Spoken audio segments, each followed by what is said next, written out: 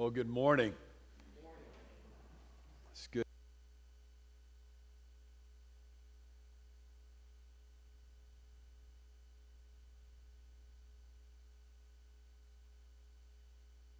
Way to be together on the Lord's Day, whether it's rain or shine. Let's open our Bibles together to Galatians chapter 3.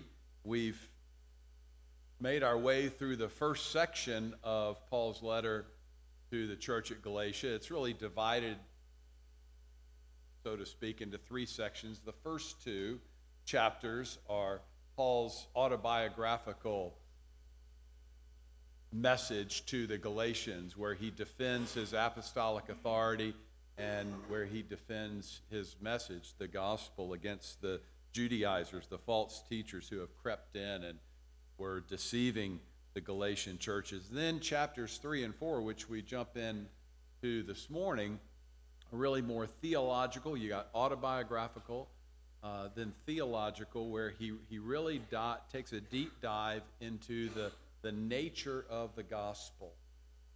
What is this message that God has declared to us in and through the person of his Son, the Lord Jesus Christ, and that we're to receive by faith and live out its implications by faith all the days of our lives? That's 3 and 4.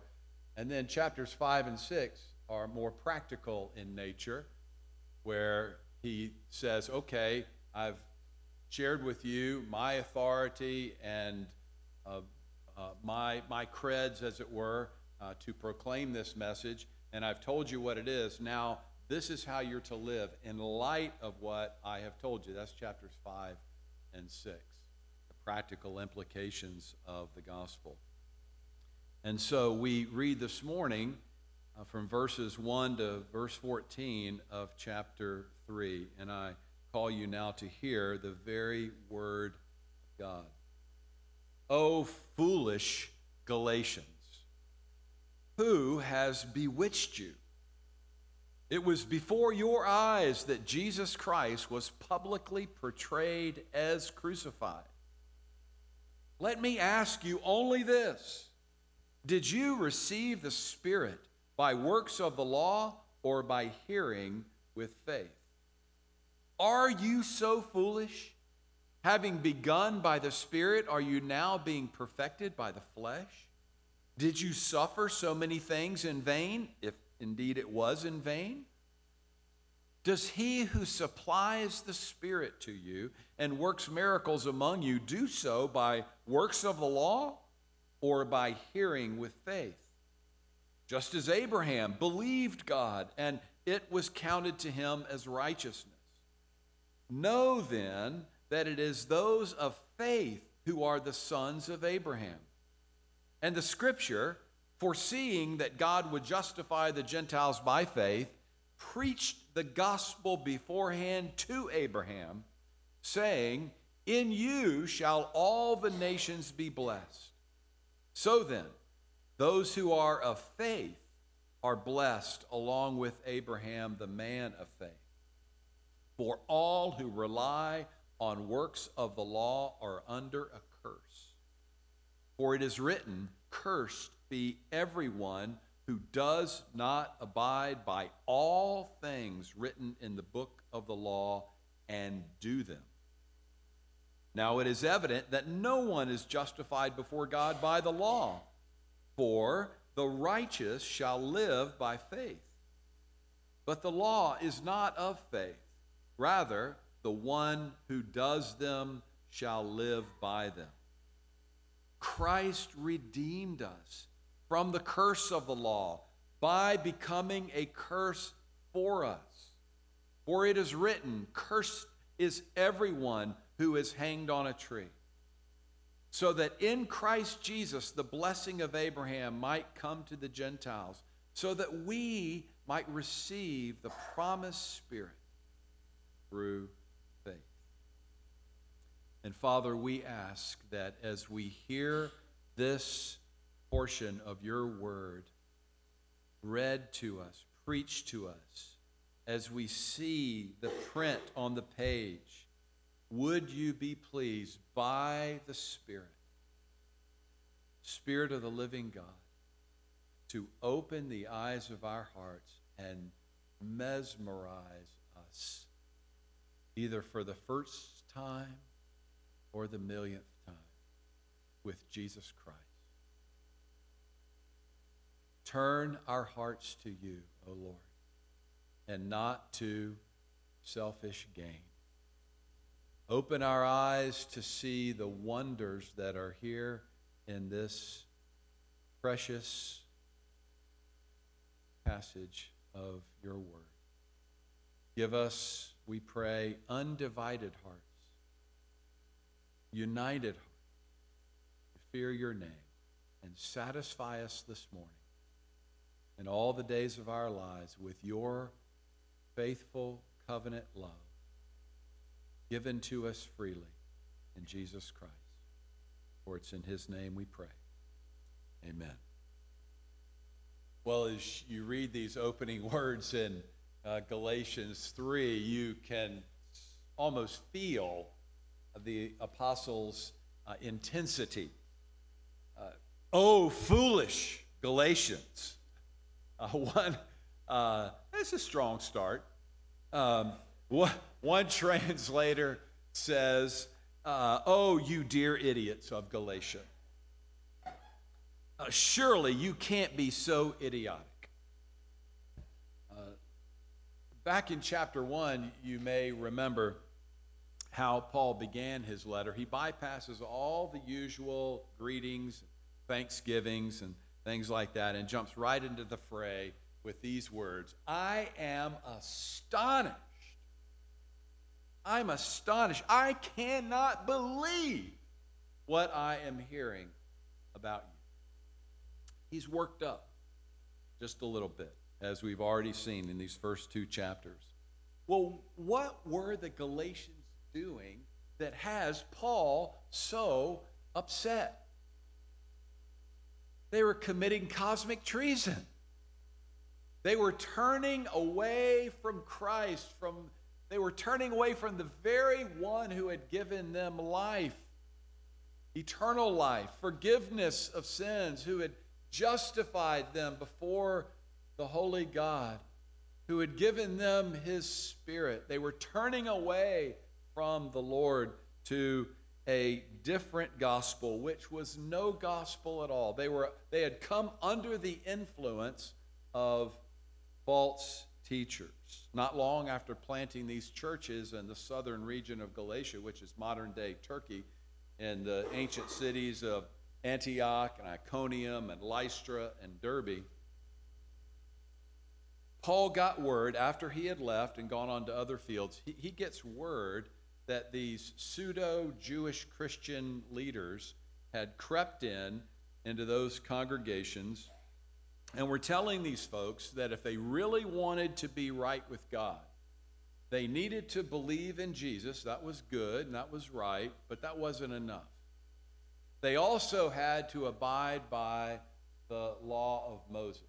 And in particular, they emphasized that the men and the boys had to be circumcised. They had to have the physical mark of the ethnic people of Israel, circumcision.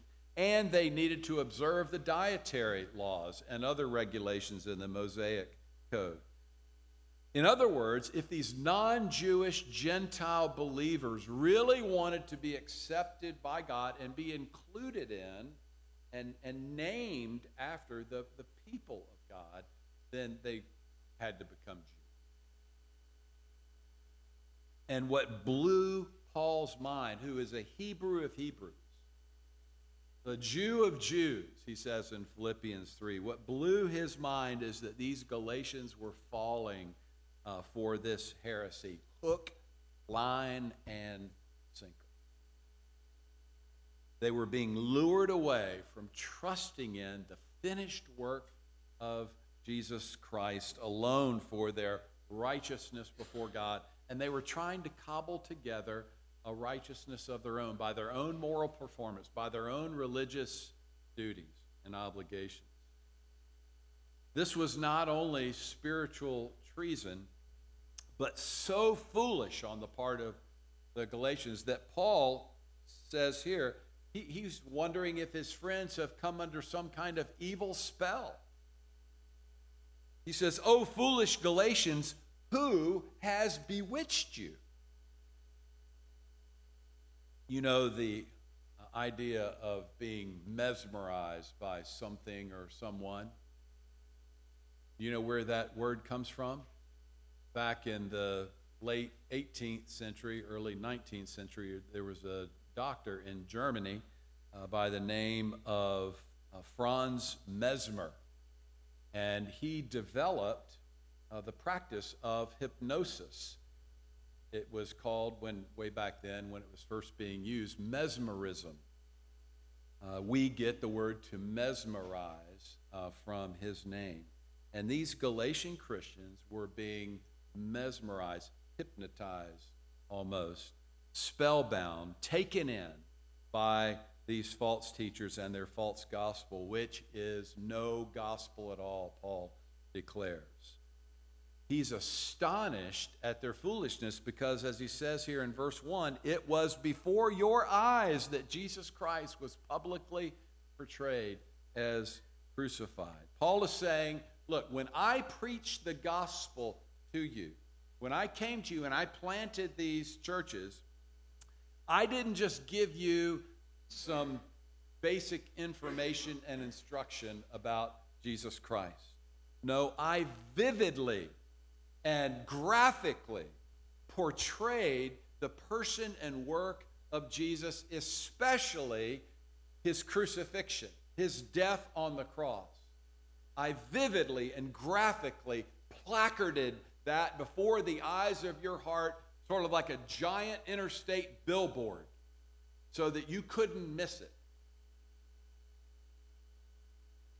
Paul is reminding us that the cross of Jesus Christ is at the center of the gospel message. Guilty sinners can be put right with God only through the atoning death of his Son, Jesus Christ, on the cross.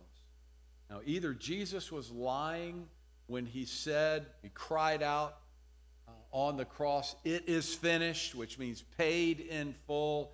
Either he was lying when he said that, and there's still more for us to do to get right with God, to be justified, to be declared righteous in his sight, or he really meant it, and everything has been accomplished to redeem and to justify any sinner from anywhere, from any background, any ethnicity, no matter who they are, when they simply look in faith to Jesus. When they turn from being mesmerized by this world and by themselves and turn in faith and are mesmerized by Jesus.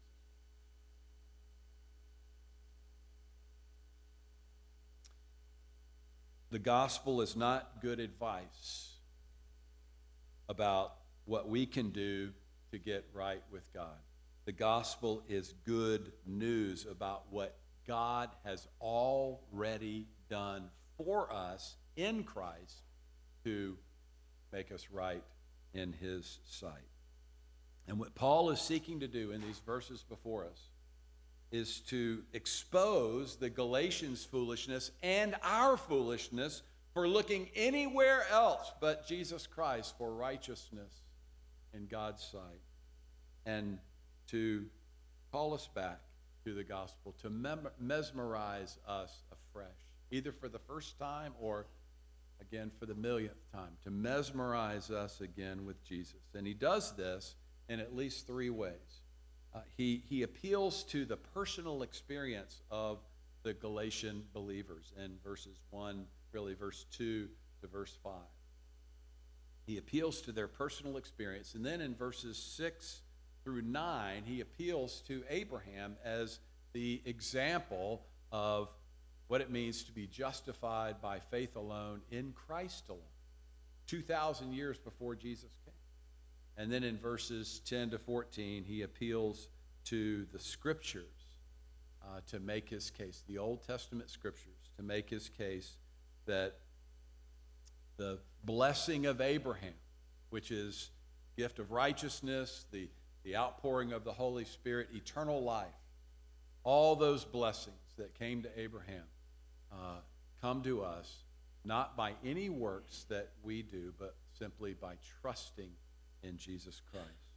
So first, Paul appeals to the Galatians' own personal experience to bring them out of their spiritual stupor and back to the gospel, and that's what he's doing for us as well. In verses 2 to 5, Paul is asking 4 rhetorical questions, all designed to get us to reflect on our own experience of God's grace. In verse 2, he asks about our Christian conversion. He goes all the way back to the beginning. When you first came to Christ, whether you can remember this or not, this is what happened to you.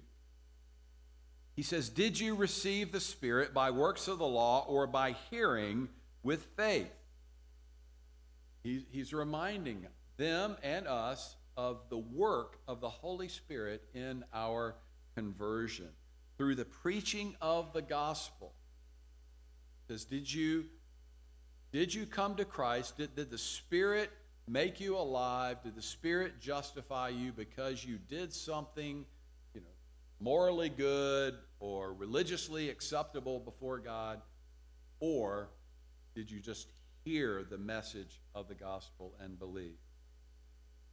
When you heard the gospel through or somebody shared the message of Christ with you, somehow the message of Christ and Him crucified came to you. When that happened, the Spirit opened your blind eyes, your spiritually blind eyes, and you saw for the first time that you were a sinner exposed to the judgment of God, that you were under His curse, you were under His wrath, that you were in deep weeds, and you needed a Savior. That happened to me in the summer of 1979. I was raised in a Christian church. My mom and dad taught me the gospel, raised in a Christian family. It was like, yeah, I know all that. And I mouthed the words, and I joined the church when I was 12 and confirmed and all that. But I was dead. I was blind. And I went to a retreat in the summer of 1979, and this guy was speaking to several hundred students my age and about Christ and Him crucified, and my eyes were open that night. I'll never forget where I was sitting. My eyes were open. I realized, oh my goodness, I've heard this all my life. Why is it just making sense now? And I knew that I was a guilty sinner before a holy God, that I stood under His condemnation, and I needed a Savior. I needed a rescuer, a deliverer, a redeemer. And He presented to me the person and work of Christ from the Scriptures. And the Holy Spirit enabled me, just like He did you. If you're a Christian this morning, the Holy Spirit enabled me to turn from my self-righteousness, to turn from my trying to cobble together a righteousness of my own before God, turn away from that and to embrace Jesus Christ by faith. That's what happened in the experience of the Galatians. That's what happened to you. That's what happened to me when we were converted. You didn't receive the Holy Spirit because of anything you did. You were dead in sin. You hated God. You were running as far away from Him and as fast as possible. You were in active rebellion against Him, shaking your fist in His face, saying, I will not have you rule over me. And the Holy Spirit came to you through the preaching of the gospel and gave you repentance and faith, and you were converted. And Paul says to them and to us, in light of that beginning,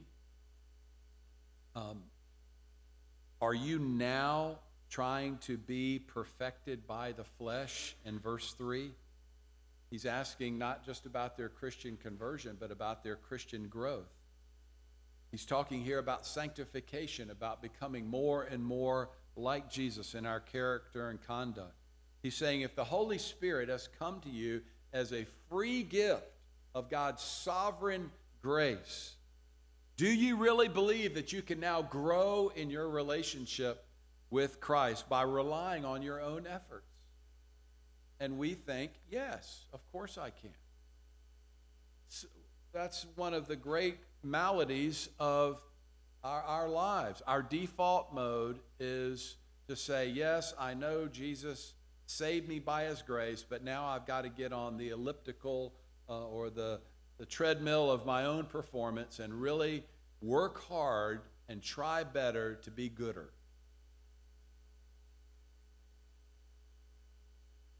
Now, does that make sense to you?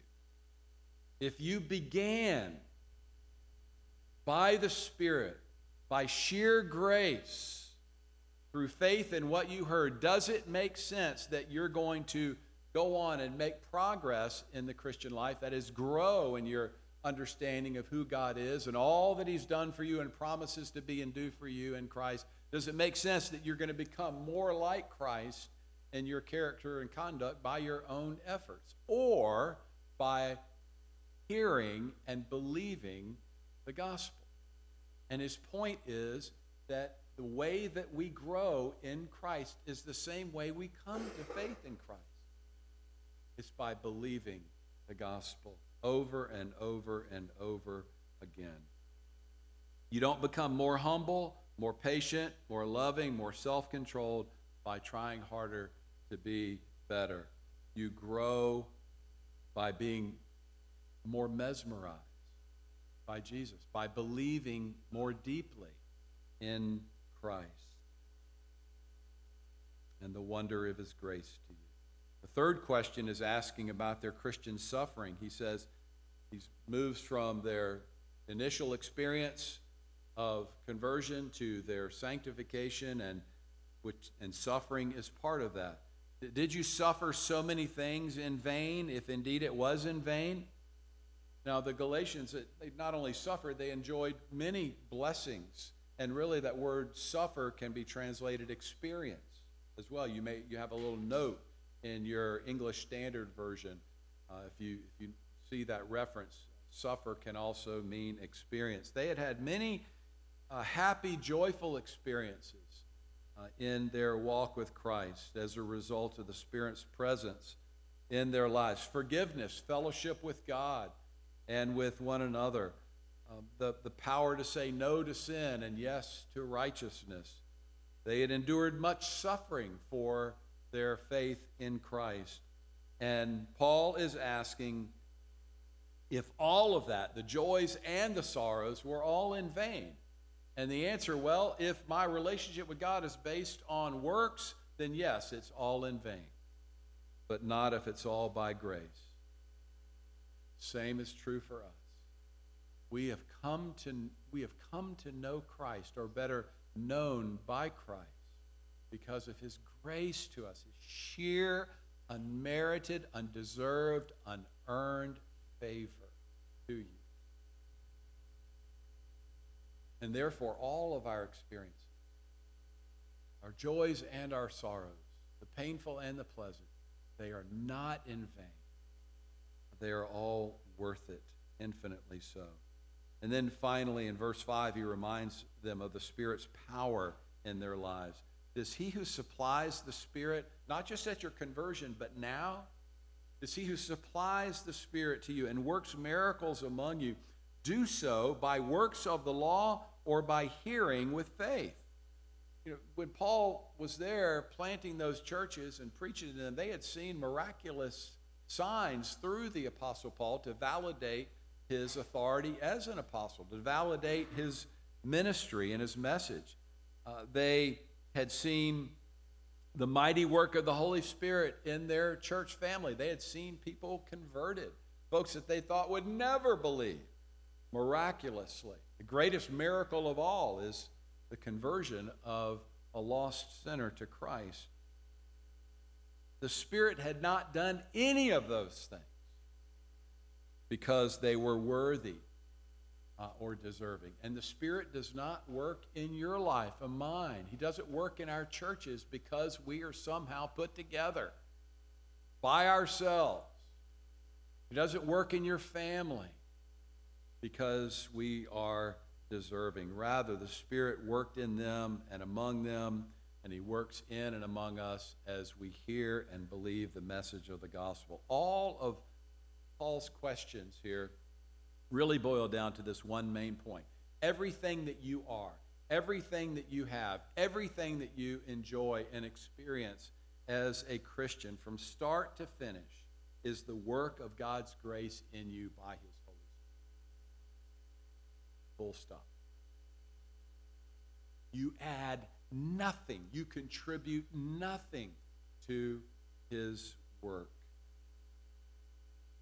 You are in Christ and therefore righteous before God because, as the prophet Ezekiel tells us, as he foretells the new covenant, that the Spirit of God has come and He has removed your stony, rebellious heart and given you a soft, pliable heart that loves the Lord your God. And He has enabled you and is enabling you and will enable you to delight in and to do His commandments. Not in order to be righteous in His sight, but because you already are righteous in His sight. He has declared you so, and He's making you righteous. He's conforming you in your experience, in your progress as you grow in Christ. He's conforming you in your practice to what you already are in position before Him. So, did you convert yourself? Did you get right with God by your good works? What's the right answer, class? No. No, because no one will be justified before God by works of the law, but only through faith in Jesus. Are you sanctifying yourself? Are you becoming more like Jesus in your own strength and power? What's the right answer? No. It's the work of God's Spirit in me, enabling me, as the Catechism says, more and more to die to sin and live to righteousness. Are you going to glorify yourself? No. Doesn't sound like you're very with it this morning. Let's try that again. Are you going to glorify yourself? No, no, no, no. 1,000 million times no. He who began a work in you. Who's that? God the Holy Spirit. By His grace. He who began a work in you will carry it on to completion until the day of Christ. Therefore, stop relying on yourself. Stop being mesmerized with your own self-righteousness and look to Jesus Christ and Him crucified for you and be mesmerized by Him. This is Paul's argument from the personal experience of the Galatians, and it's an argument that we need to learn and to use on our own hearts. Every day as we are tempted to be in awe of ourselves and our spiritual and moral performance rather than being in awe of Jesus and His gracious work in us by His Spirit from start to finish. Well, I'm just looking at the clock, and I've got two more awesome points to make, and I think we're going to save these for later. Can I just sort of go to my conclusion and point you to our only hope is the cross of Christ. Our only hope for redemption, our only hope for justification, our only hope for the gift of the Holy Spirit is the cross of Christ. At the end of the passage, Paul says in verse 13,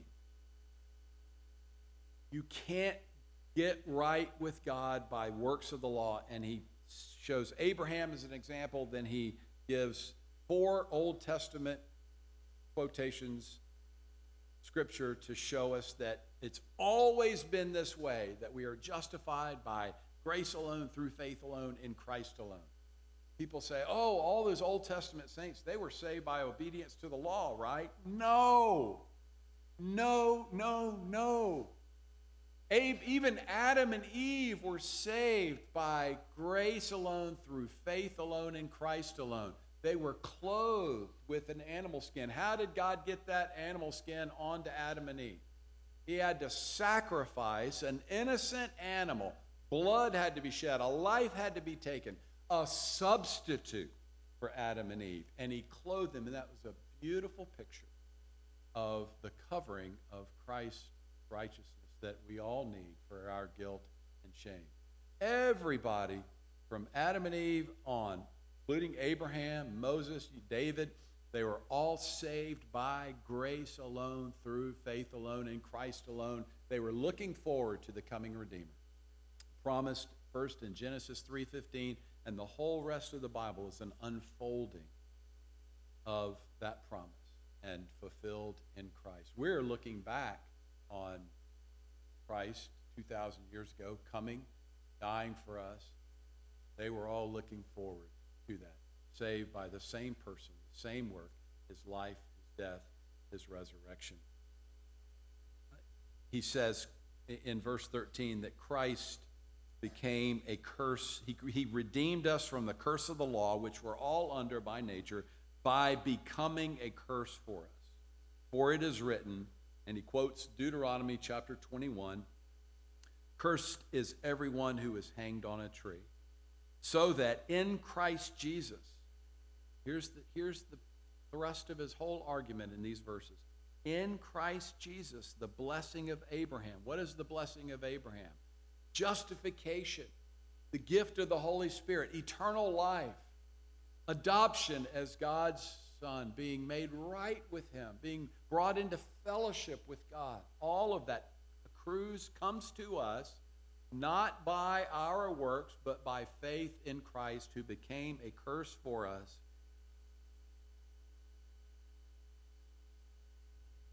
In Christ Jesus, the blessing of Abraham might come to the Gentiles so that we might receive the promised Spirit. And I want you to look at page 1 of your worship folder, and we'll wrap up with this. John Stott's quote from his book, The Cross of Christ.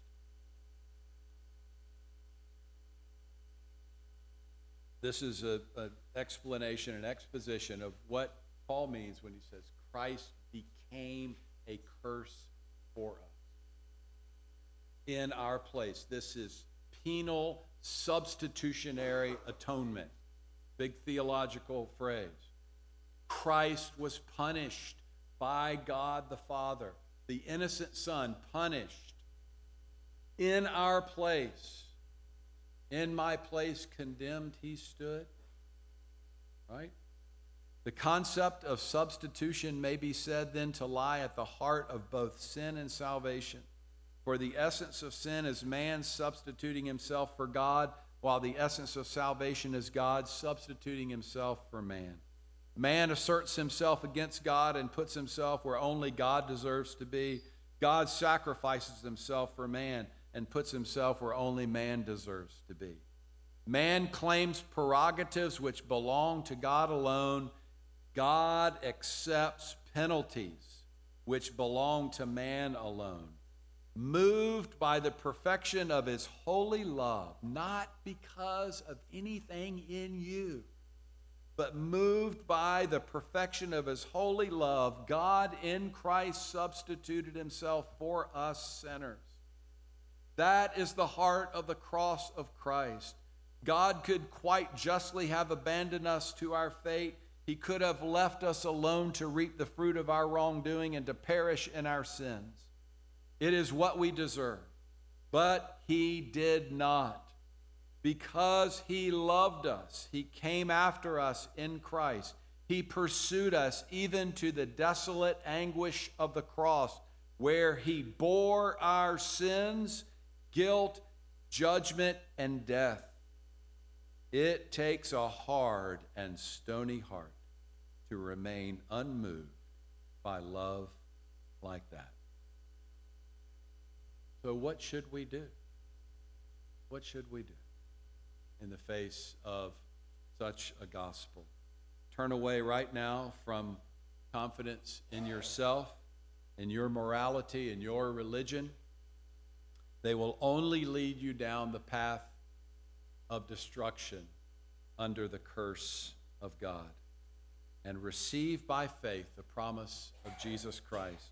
He's speaking to you through this passage in Galatians 3, calling you to turn in faith to him for acceptance with God, for the gift of the Holy Spirit. There is no other way of salvation than through faith in Christ alone. Say to him right now from your heart, nothing in my hand I bring. Simply to the cross I cling. Naked, come to thee for dress, helpless, which is what we are, naked and helpless. We have no righteousness of our own, only sin to offer him. Naked, come to thee for dress, the dress of righteousness. Helpless, look to thee for grace, the grace of the Holy Spirit, the grace of fellowship with God.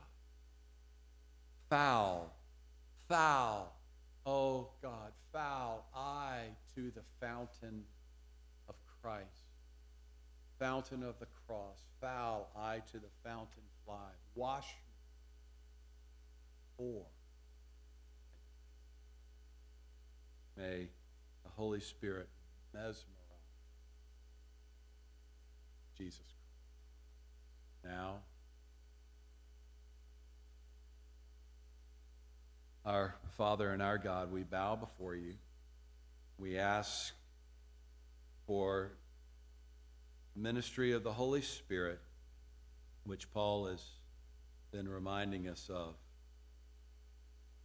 Those of us who are believers in Christ, we are so because you, by your Spirit, broke in to our lives. We heard the gospel and we believed and were saved by his mighty work. Do that work anew today in our hearts. Do that mighty work today in the hearts of those who do not yet know your saving mercy. Bring them right now to repentance and faith in Christ. All of us who have been walking with you for some time, we know our hearts are so prone to wander, to look back again to ourselves, to boast in our own righteousness. Help us, we pray, to die to our law-keeping for a righteousness with you. Help us, dear Jesus, to tear down every idol in our heart that competes for the devotion and love and obedience that belong only to you. By faith in your promises, cause us all to set apart Christ alone as Lord of our lives. And remind us afresh and nourish our souls with the promises of the gospel, the blessings of Abraham, justification, gift of the Spirit, sanctification, ultimate glorification, adoption, all the blessings of the gospel. Impress them upon our souls as we come to the table. Feast on Christ by faith. We ask this for your greater glory and our richer joy. In Jesus' name.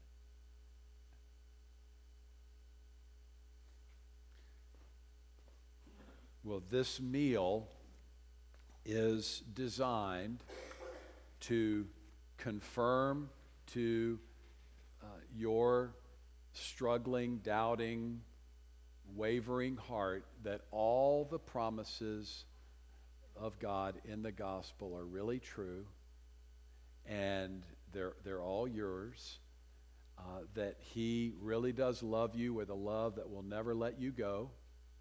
Even when we let him go, multiple times throughout the day, throughout the week, when we turn to ourselves and are mesmerized by our own performance, He will never let you go. This meal is designed to assure you. It's to show you. It's a sign.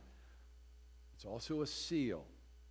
He's placarding, just like Paul placarded the gospel, placarded Christ crucified before the eyes of the hearts of the Galatians. That's what he's doing before us. He's setting before our eyes the proof of his love for us.